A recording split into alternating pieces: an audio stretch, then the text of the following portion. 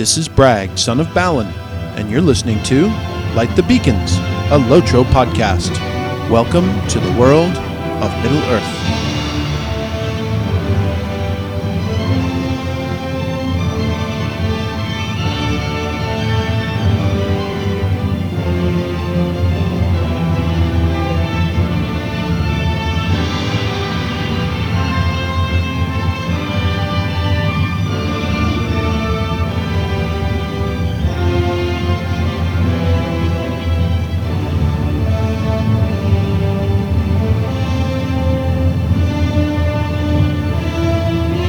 Beacons of Minas Tirith! The beacons are lit! Lotro calls for aid. And Bragg shall answer. Oh, I'm not answering jack squat. Oh, stop shouting already, everybody. Shh. Grima, I told you no recording tonight, or maybe ever. Just leave me here to die. Oh, thank you, Toilet Bowl, for being cool on the side. No one understands me like you do. I swear, Grima, if you don't stop laughing, I am gonna continue to lie here. Okay. I'm Ondine. Welcome back to Light the Beacons, a local podcast focusing on the recovering MMORPG Lord of the Rings Online, as well as related topics in books, movies, gaming, and the lore of Sir Tokalot.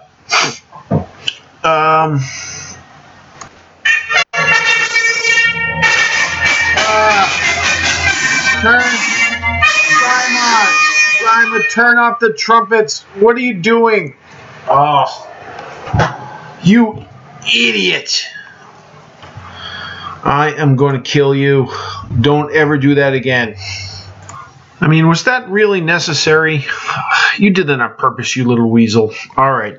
So the trumpet fanfare was originally proposed for episode 42.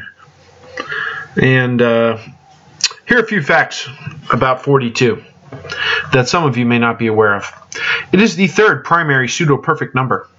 It is a Catalan number. Consequently, 42 is the number of non-crossing partitions of a set of 5 elements, the number of triangulations of a heptagon, the number of rooted ordinary binary trees with 6 leaves, the number of ways in which 5 pairs of nested parentheses can be arranged. It is the atomic number of molybdenum, the angle rounded to whole degrees for which a rainbow appears, the number of spots on a pair of standard 6-sided dice. The board game Risk has 42 territories. The jersey number of Michael J. Fox's character Scott Howard in the 1985 teen film Teen Wolf. The jersey number of Jackie Robinson was the only number retired by all Major League Baseball teams. 42 is one of the numbers in the television series Lost, showing up frequently in various aspects of the show. Alice's Adventures in Wonderland has 42 illustrations. The password expiration policy for our Microsoft Windows domain defaults to 42 days. Bet you guys didn't know all that stuff, but now you know that I am capable of Googling a wiki. So 42 is a special number, and I'm proud to still be here, recovering the way me be from the effects of last week's episode. I am your host, Bragg of the Lonely Mountain, and for the first time I'm going to repeat a title, Survivor of the Long Night, because it seems appropriate, and a Dwarfville repute to boot. Repute to boot. Speaking of booting, let's move on. I'm broadcasting live from temporary LTB MEW HQ here in the men's bathroom stall of the Forsaken Inn.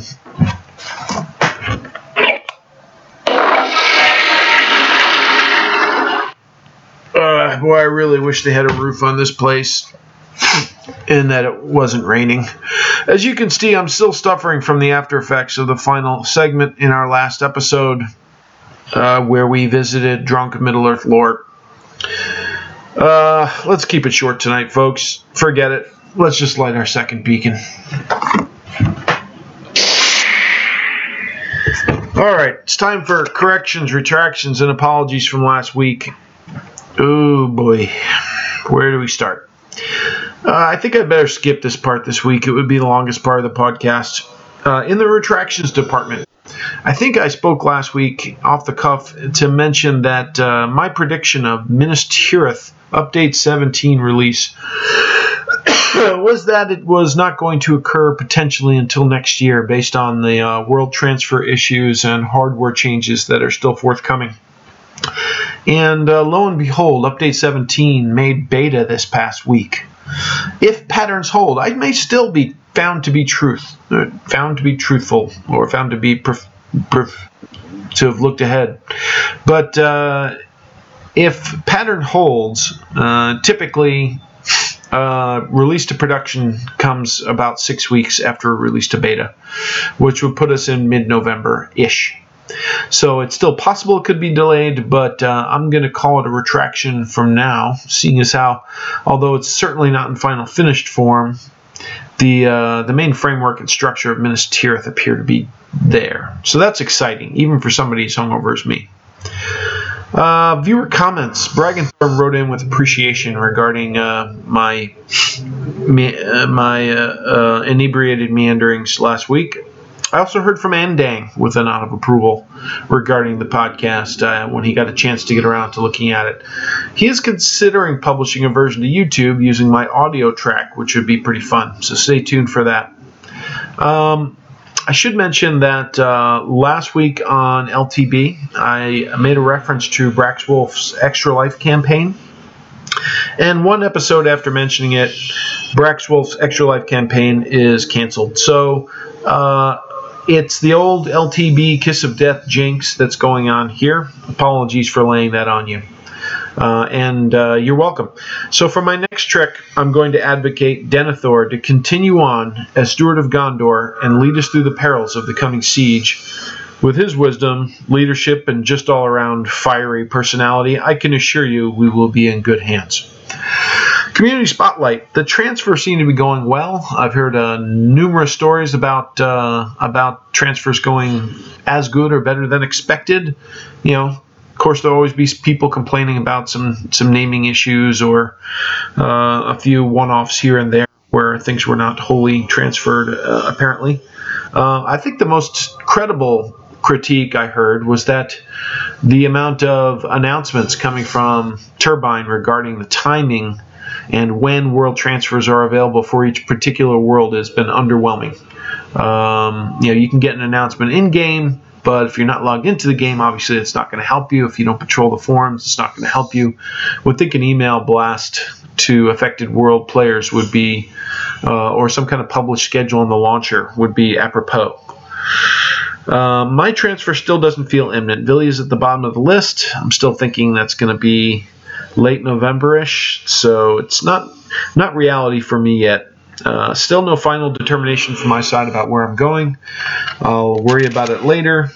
I know a number of people that are going to Arkenstone from Villia, a number of people that are going to Landroval. And I started to think, will Landroval be too RPE and get in the way? And I enjoy a little RP here and then, but I don't want it thrust down my throat if it's not my primary game style of play. So, is it too RPE, or can you just exist in Landroval and do what you would do in other servers as long as your name is appropriate and you don't want to get accosted in the Prancing Pony? Don't know. Got a few characters there. Maybe I'll just traipse around a bit and get a feel for the chat as well as some of the main grouping areas. Forums Insider. Been too under the weather for that. Hungover forum perusing is not my cup of tea. So in this week's episode, we're going to talk a little bit about what we've been doing in game. We're going to discuss the problem with the predictions that the future of MMOs will be on mobile platforms. And we're going to discuss my experience atop the Dome of Stars. If there's any time remaining, we will roast the boar of Everholt over a slow-burning fumarole at about 200 degrees for 14 hours before slathering him with Bombor's secret barbecue sauce. Now that's the kind of grease fest that could cure my malaise. Let's move on to our next beacon. Nardal, this week in gaming and other Tolkien news. Come on, beacon, light. There we go.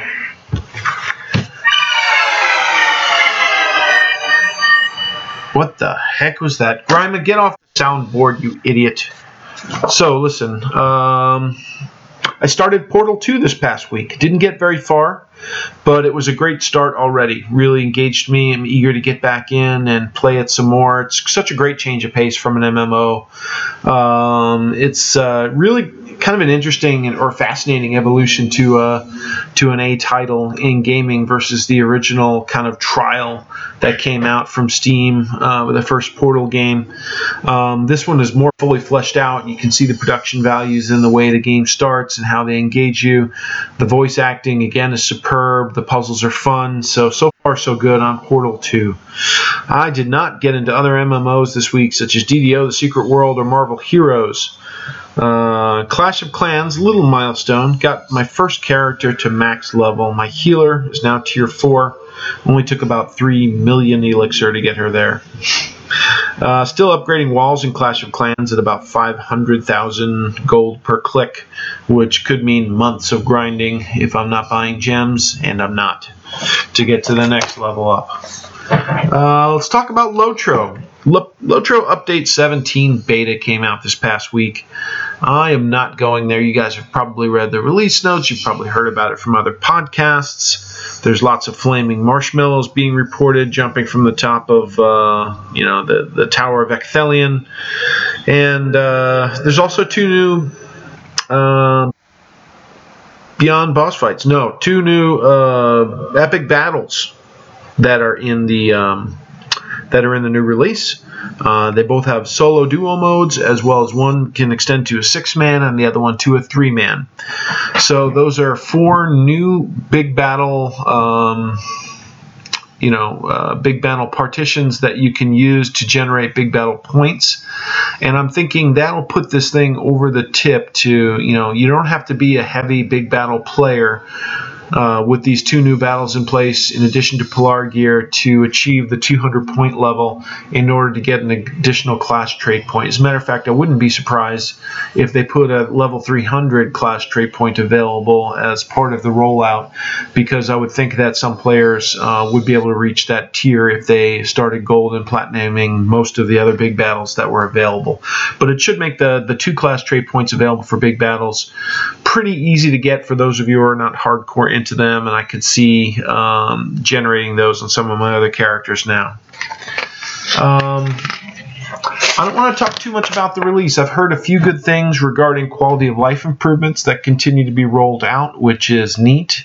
I do think I agree with some of the people that have been saying that Turbine's era of coming closer to listening to the player is continuing, and it's really something in retrospect that they need to do if they're going to continue to put out these kinds of releases without a major expansion. Those are encouraging signs for the community. It keeps people engaged and hopeful about the future of the game. One more comment regarding big battles. I don't know if this is in the release or not, but can we take a look at fixing the Officer and Vanguard lines and making them playable now? Or at least help people understand why they are good and why they might be necessary in some cases in big battles? Because right now it's just terrible. There's something about them that makes them not fun to play. They may be impactful to the outcome of a big battle, but it's abstracted in a way that's really difficult to understand. When I put points in a red tree in a big battle for Vanguard line, I'll say it out loud. Have I played big battles extensively using the red line fully traded? No, I have not. But I don't understand why I should. I don't understand how the skills really work, how they play into helping you achieve some of the outcomes of the big battle. Same thing for Officer line. Yes, I can issue commands more quickly, and the commands are more effective, but you just stand there next to Lieutenant and issuing commands all day? Boring. Don't get it. So I really think they need reworking, either in their PR campaign around why you might want to use them to help achieve objectives, or just to make them more fun and easily understandable. So let me know if you use either Vanguard or Officer lines extensively. Everyone I know is an engineer. Do you know anyone else that uses these?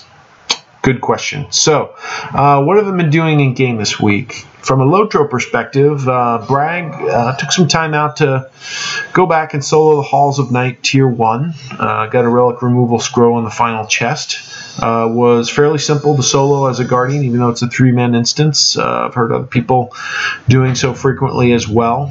But I still didn't get the deed that I wanted for the emote, which is the reason I ran the skirmish. So I went out and I looked at the instructions about the side quest or the challenge quest to get the emote, and it includes in the final boss battle not killing any tortured spirits, which are off to the right and to the left of the boss. So I went back in and I soloed Tier 1 Halls of Night again, and this time at the final boss battle, I was very careful to stand in the middle of the room and not kill any tortured spirits. I was 100% sure I had not, and I still didn't get the invite. On the plus side, I got a Tomb of Fate in the final chest out of it, running it on Tier 1, which ain't bad. So, after a little more research and some shaky opinions back and forth about how this had evolved over time, my best guess was I really needed to do it on Tier 2 to win the emote. So I soloed the Halls of Night Tier 2 up to the first boss, and then found 2 other people that were willing to come in and join me. It turned out to be an LM and a Champ. So LM Champ Guard, kind of a slightly unusual combo with certainly lackluster heals. And as a matter of fact, on the second boss, our Champ got locked out of the boss fight, and it was just myself and the LM, and we were able to burn him down, which was fun.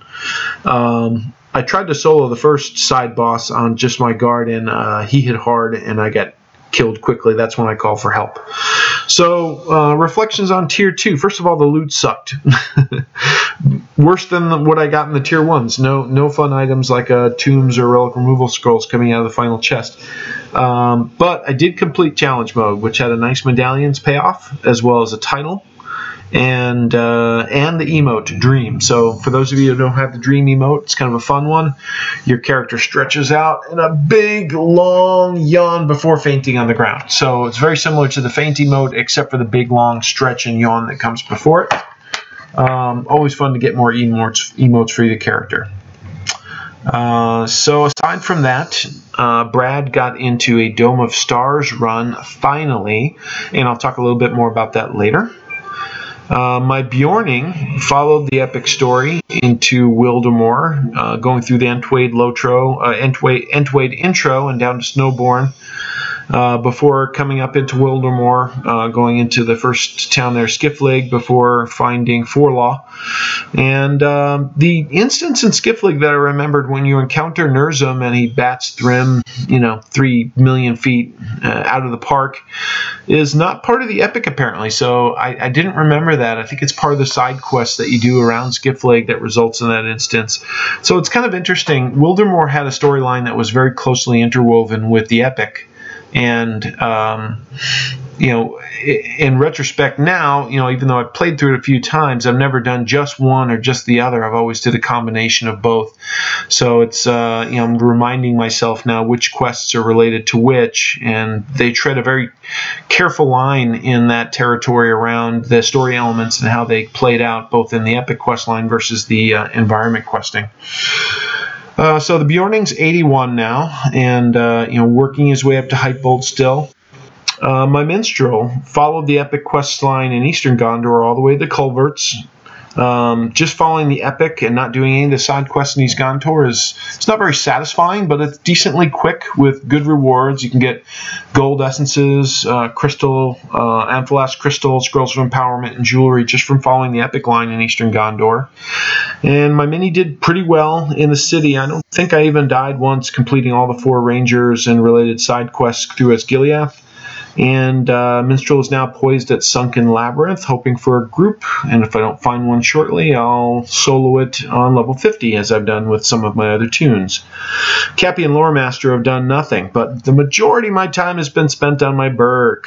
And in the Berg sweet spot right now, certainly a melee machine with my Deeding. So my Berg is probably, in retrospect, I think, had the worst situation in terms of traits of any character that I've ever gotten to level cap. And I think that's a function of, as the game goes on, and you level someone, with so much content under the bridge, and you bypass a lot of the side quests, which you've done multiple times, you can get to level 100 pretty quickly without finishing many Slayer or Explorer deeds. And so she was perhaps in the worst shape of any toon I've ever gotten to 100 in terms of traits. I think most of her traits were in the 6 to 8 range or something like that. So it has been a deed fest for the Burg, including Goblins in the Shire, Barrow Spiders in Bree, Shire Farm Explorer Deed, Numinos leaders from instances, Numinos locations, Kurgrim Slayers in Evendim, Trollshaw Trolls, Trollshaw locations, Northdown Goblins, Orcs in Angmar, mostly done through a run-through of Uragarth, then through camps of Eastern Malinhad, Worms in Forakel, Wolves and Crabane in Eregion, Maryville in Moria, which is worth 2 virtues, thank you, as well as Cave Claws in Moria. Explorer deeds in Stangard, Wildermore, and Eastern Rohan. I found maybe 6 Explorer deeds in Eastern Rohan that all led to traits that I was working on. So it's been kind of fun running around Rohan and doing the Explorer deeds and kind of reacquainting myself from the content. I haven't been there with a toon, well, not extensively. My Bjorning's been through there to some degree. So now my virtues 7 through 10s were 10s through 14s last week, and now they're all 14 through 18. So getting pretty close to 19, and what it should feel like to have 5 fully traded lines up to 19. Hopefully by the next podcast I'll be done with deeding. You got to do it in cycles so you don't burn out, and I'm probably getting pretty burnt pretty soon. But pretty soon I'll be getting up to on-level content, slaying and deeding, which at least will be more rewarding if a little slower. And one thing I do as I'm exploring is I typically try to make sure that my toons are discovering some of the instance entrances, which will earn you medallions such as North Cotton Farm, Stone Heights, the Lost Temple, all from the In Your Absence line, and opening up Dragok, which as a burg obviously is important. And I've never been in Dragok as a burg, which is kind of a critical role, obviously, triggering the FMs on the carcass on the floor. So I'm looking forward to finding a group to do that at some point with my burg. On my burg, I also have 1 class trait deed still pending. So out of all my 100s, this is the only class trait deed I still have pending on any of my toons. He needs, basically the reason he hasn't gotten it is it's a kind of a difficult one. It's an enemy resisting your trick removal skills or riddle. And obviously, if you're deeding, you're doing underlevel mobs for the most part, and there's very little chance that they're going to be resistant. Although I've done a lot of sheer volume, the chance for them to resist skills when they're dramatically underleveled is basically nil. So I'll have to get out some on-level deeding in order to finish off that last. I think I may need like 12 out of 75. It's slow coming because I guess the resist on those things I would bet is maybe 1 in 20. I'm not sure even. So that'll be the last class trait point for my burg, and they'll have all they can get aside from big battles at that point. I did notice on my other toons that my hunter that's level 92, I was going through and I realized that they were kindred with the Maladrim and kindred with the Galadrim, and not with the Elves of Rivendell, which is kind of silly, because if you go to the Skirm camps, Elvish relics for rep in Rivendell are pretty cheap to come by for marks. So I just finished off my Kindred deed for Rivendell rep for my hunter. So if you have done the Galadrim and the Maladrim, you've done the hard parts. Don't forget the easy part. Buy your Elvish relics at a Skirm camp and achieve Ambassador to the Elves deed, which gives you the nice steed for my hunter. So that was done. And no love for the Arcade Warden or Champ. Their time will come. But in the meantime, let's move on to our next beacon. Aralas. Grind me some water, please. More Athelas, please. Need some Athelas. Thanks. Okay, so in Aralas this week, I watched a video this past week, which is a current favorite of one of the young dwarves in the house, who's about 10 years old. and it's a popular YouTube series called Game Theory. And my young dwarf listens to Game Theory incessantly. There's dozens of them out on YouTube at this point, and the guy's got a good following. He gets a couple million hits on each and every video that he publishes. So he's doing okay for himself. I will say that his voice gets a bit grating after a while because it is in your face and insistent, and I get tired of hearing it after a while. So although the videos are a little schlocky and they're definitely aimed at a younger audience with very short attention spans, the one thing I'll grant him is that he does his homework. He does a lot of research and he embellishes the videos. He kind of bombards you with images and sounds and quick tropes, but he does do his homework. So he published one this week saying, entitled, "Is the MMO Dying?" And he references a number of articles that you may have seen around the net over the last year and a half about the dying of the MMO genre. And he says, is this a thing, or is this is this data being misinterpreted? In the video, he researches some of the earliest forms of MMOs out there back in the 80s, running on ARPANET before they had the internet. They were called MUDs, or multi-user dungeons. And they were extremely expensive. You were paying for internet or ARPANET by the hour back then. The games, the MUDs were only running in the middle of the night, so it was difficult to log on to find time to play them. They were text-based. You had to group with other people. Mostly they were being joined by college students from places like MIT and other engineering schools. And some of the early subscription models for some of these MMOs would run up to over $100 a month easy. So he goes on to the next evolution of the games where graphics started being introduced, Neverwinter and EverQuest are ones he mentions, as bandwidth increased and internet became more available through services like AOL and CompuServe and the like. And he does argue that the cost to play games has stayed the same for MMOs for the last decade, hovering around the $10 to $15 a month range. But the cost to produce these massive worlds has gone up significantly to meet user expectations, getting into the hundreds of millions of dollars for games such as SWTOR and the like. So for modern games such as LOTRO, which he claims in this video to be dead, by the way. So he goes on to say he doesn't believe the MMO genre is dying. He believes it's moving. And that its future is in the mobile platform, pointing to games such as Kate Upton's Cleavage of War game, and he calls them MMOs, mobile massive multiplayer online games. He's got a point in that content is being consumed more and more in our society in short bursts, as we're becoming conditioned to by social media, Twitter, Facebook, and the like, YouTube videos, quick pop hits. And it's not surprising that we're doing more of our gaming in these short bursts as well, using mobile platforms, filling in free minutes. So his claim is that the MMOs are not going anywhere; they're just entering a next phase. He said, "Free-to-play is not perfect, but the financial model that Game of War represents seems to be what people prefer now, where you can do in-game micro-purchases, such as gems in Clash of Clans, in order to kind of accelerate your progress." And there's, you can't argue there's definitely markets for that. It seems the Far East is definitely all in this type of in that type of gaming environment as well. But I would argue that there's innate limitations in the mobile and tablet market in terms of controls and the real estate on the screen. And in order to, the MMOs that I've seen coming out on tablets or even on a phone, I know the phones are getting bigger and the tablets are getting smaller in some cases, but bigger in other cases as well. They are...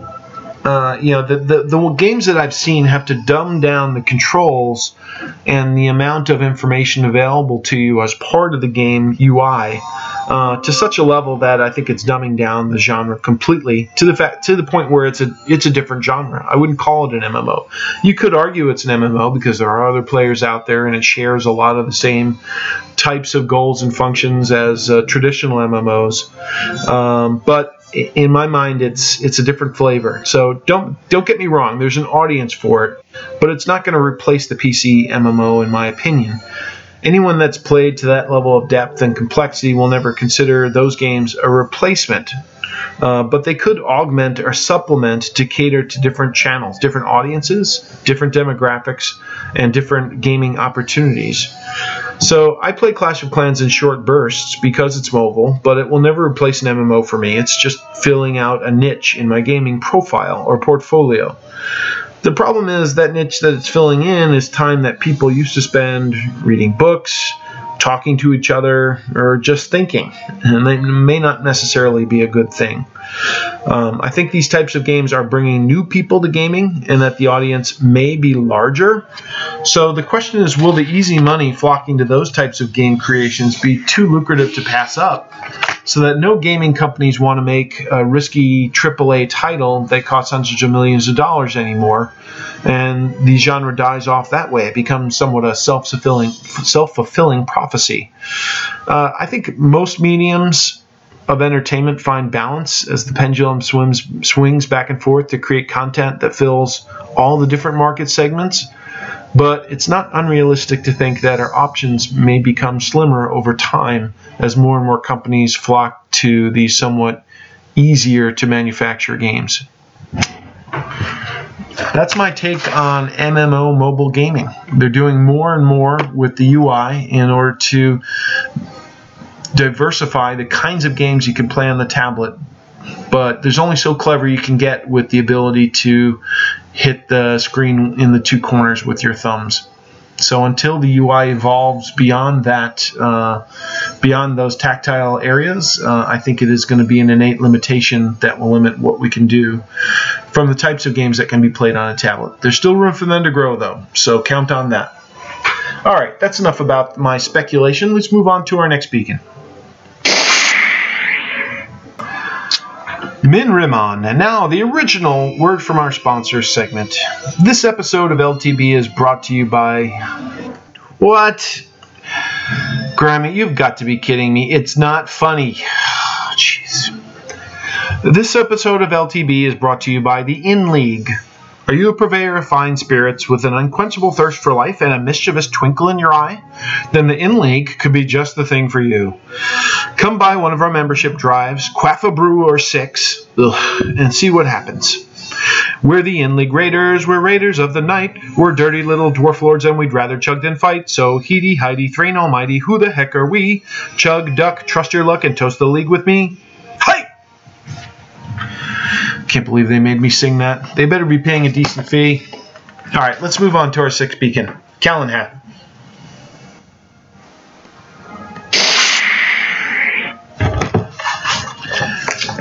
Callan had this week. My character, Bragg, finally got into the Dome of Stars this past week, at least on Tier 1. Yes, it's been months since Osgiliath Eastern Gondor has been released, and I am just now getting to it. Why is that? I've been moving multiple tunes through the content. It took me a while. I was savoring the time it took me to get there. And to tell you the truth, I think it's partly a reflection of the server I am on right now. I am starting to see a lot of the same faces over and over, night to night, calling for groups, and the types of groups they call for are fairly predictable. So there is not as much variety, and there is not as much, just not as much rating or grouping as there has been in the past. I think people are taking a collective breath before they move and transfer servers, and certainly I am looking forward to the consolidation and the additional grouping opportunities that those will afford.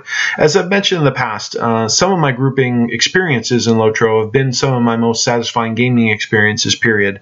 I do like to quest and solo quest and get through the environmental content as well, but I do prefer to group, periodically for a change of pace, and obviously to accelerate the gearing up of my tunes in some cases.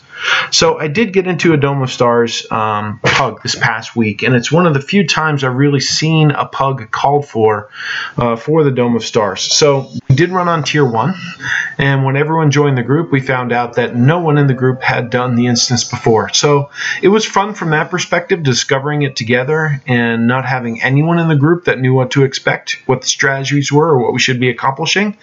But as you could imagine, it made for a lengthy grouping experience. So here's some of the things I learned while going through Dome of Stars Tier 1. Obviously, Tier 2 mileage will vary and will be much tougher. First of all, as you go through the trash around the Dome of Stars, kill the captains first. The Morgul captains lend 85% mitigations to all the mobs that are around them, typically as you work your way through the trash. So they should be focused on as the primary. The second, Morgul warriors often cannot be aggroed, or at least they might have a random aggro component. So make sure your squishies are aware and ready to run away from those guys if they do attract attention. The Morgul archers you fight in the trash get corruptions that make them dangerous in terms of the arrows they shoot. So good to use corruption removal on the archers or fear them. I did read some guides where liberal use of the minstrel skill, what's it called? Fall asleep, or it's the one where you can flash a group and they're basically their awareness or their aggro range is decreased significantly to the point where you can walk by them typically without having to fight them. So I've read in multiple cases that Song of Distraction is it that skill can be useful in avoiding a lot of the fighting that you have to do in between bosses in this instance. So please keep that in mind. There are some poisons and diseases that will hit you very hard from coming from certain mobs.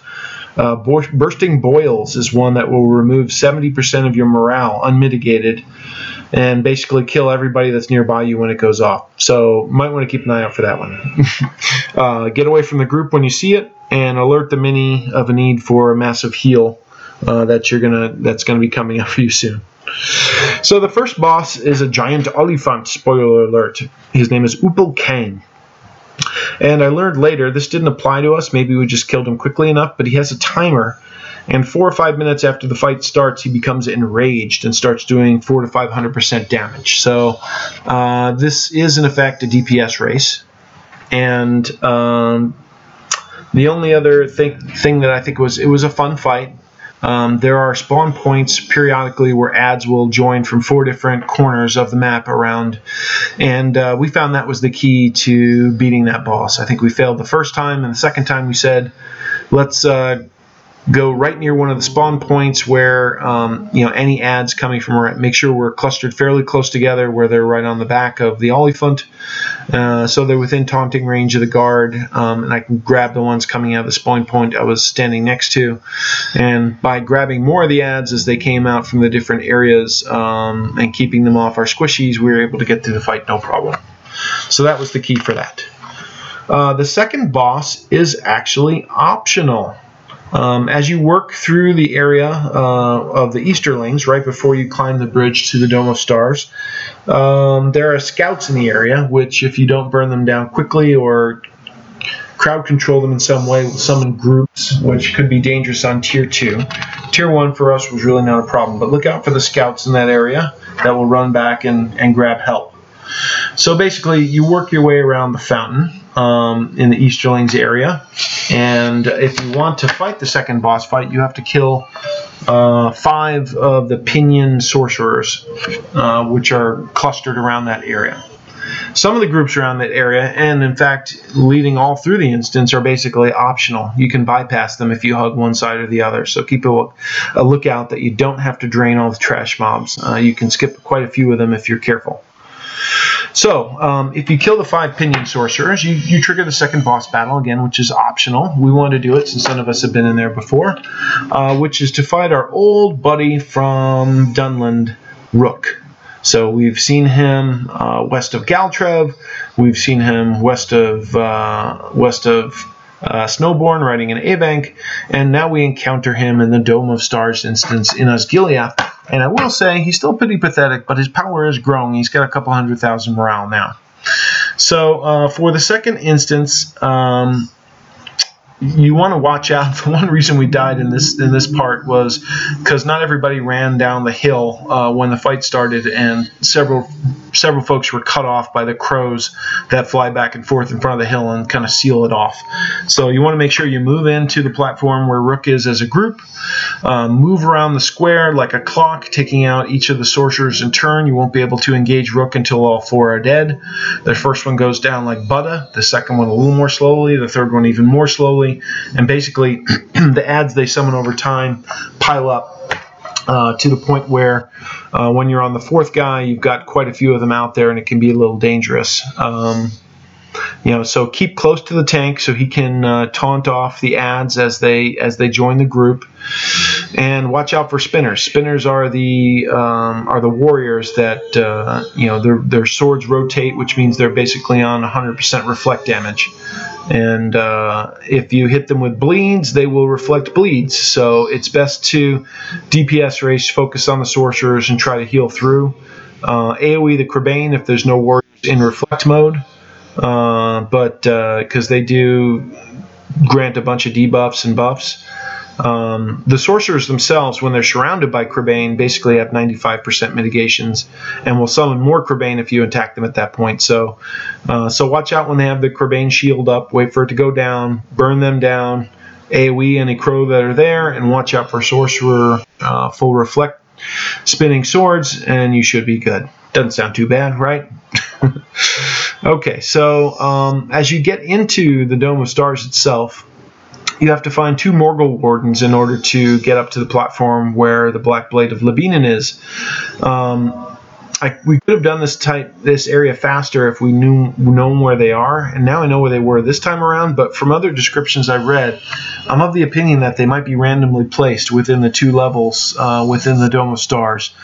So it might take some searching to find them. The second one should definitely be on the platform to the right as you walk in, right next to the stairs that take you up. But the first one, I think, can be one of multiple locations.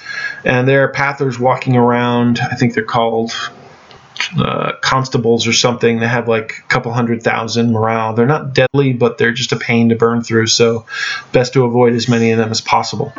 So as you're working through this area, one thing to remember is when you kill a Wraith Guard, make sure to finish his spirit quickly. So when you kill him, a spirit comes out, and the spirit does an AoE shadow damage, a couple thousand a tick, I think. So not bad for a tank if there's only one, but you want to make sure you kill him off before you generate more spirits, because if there's several of them out there that can burn you down pretty quickly, and certainly the squishies, we lost a few squishies when that happened in 1 or 2 cases. So finding the 2 Morgul Wardens will open up the door to the final boss fight, and here we have a classic arena in the Dome of Stars. You want to stay near the center of the platform because the blade will do a knockback, which could knock you off the platform, obviously, if you're not in the right place. So keep that in mind. It's a 5-stage fight. In Tier 1, it's fairly simple. You fight the Blade of Lebinan for a while until it gets down below a certain threshold. Then you fight the Blade plus spirits that come out. Spirits are not difficult, but if you kill them, they create poison clouds, which you have to get out of quickly. So the fight becomes a bit mobile as you circle or backpedal around the fountain. The blade will then summon 3 champions, Mazog, Agorachor, and Hufumshila. I forget the third. Oh, Gorathel, that's right. And each of those guys has a different debuff they put on the party. So right when the 3 of them come out, you get 3 debuffs on top of the blade, and that could be a tough moment. So you might want to blow some cooldowns when the 3 of them first appear until you can kill 1 or 2 of them and get rid of those debuffs that are on you. I heard in challenge mode you have to keep 1 of them alive through the whole fight, and the choice I've heard is Mazog. So after you finish the 3 champions, you fight the Fell Beast. He was a pushover. It was fun to kill a Fell Beast. Loved that. And then finally the Blade. The Blade himself throughout the fight is generating corruptions that you want to keep off him. So you want to remind the Fellowship to be hitting him with corruption removals through the whole fight. He'll hit you with fears that make you run away, or put a dot over your head where you have to run away manually, not to infect those around you, or that could cause a wipe. And occasionally he does distributed damage, and this is where I died in the fight. I think I was basically standing alone with no one else around me, and I got one shot. And I looked through my combat logs, and I couldn't see what happened really, but I think based on the description, it sounds like he hit me with a distributed damage attack that I took alone. And luckily, our RK healer had Do Not Die This Day on me, so I was able to come back. Lastly, when the blade gets below, I think it's 100,000 or 200,000 morale, he gets a finality buff. At that point, it becomes a DPS race to finish him off before that gets too crazy. So, my impressions. The instance is a little too long for my tastes.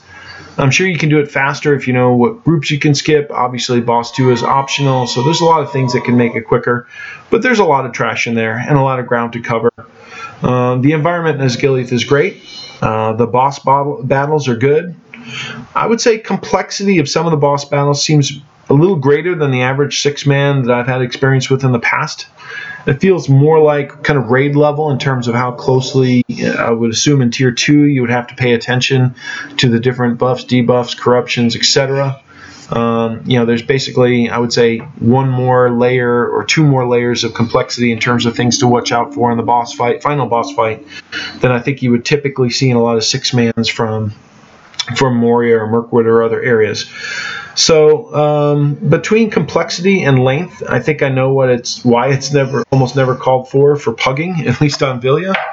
I would like to go back and do Tier 2 with a good group at some point, but I can't see grinding this instance 10 or 20 times like you did with the 6-mans in Moria, or some of the ones in Isengard maybe. It does act as a nice capstone to the Osgiliath story.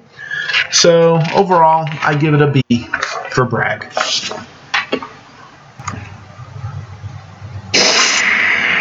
Okay, it's time for Blessed Relief, and it can come too quickly. Maybe some dry white toast. That brings us to the end of the 42nd episode of Light the Beacons, and you now know the answer to Lotro, the universe, and everything. I would love to hear your plaudits, feedback, rants, diatribes, and most of all, your constructive critique. Specifically, you may be aware that there are additional episodes of Middle-earth lore that are published and that are forthcoming in the months ahead. Please let me know if you thought that segment was amusing or if you found it overlong, boorish, and sophomoric. Either way, I'd appreciate knowing if you might like to see an additional episode of Drunken Middle-earth lore in the future. And I don't intend to do it unless people tell me that they enjoyed it and they'd like to see more. So please write in if you can and let me know. You can contact me at bragsonofbalin@gmail.com. That's brag with 2 A's. The 2 A's currently stand for Alcoholics Anonymous. On Facebook or Twitter at bragsonofbalin, or my website at lightthebeacons.com, where you can post comments directly on the podcast. I kindly request you to make the time to create an iTunes review. I think I begged last time and still got nothing. I'd very much appreciate it. If your comments incite me to forgo my dwarven apathy, I will try to include them in the podcast or respond in some way. So I hope you laughed, mostly at me, I'm sure, this episode. You might have learned at least a little something you didn't know before, perhaps looked at the game with a slightly different perspective. And most of all, I hope you enjoy your week in Middle-earth. This is Bragg, son of Balin, signing off. Baruch Kazad. And remember, the next time you're in a raid, embroiled in the big boss fight while gaming on your mobile device, and a call from your mom comes through to ask about your Thanksgiving plans coming home from school, don't despair. Light the beacons.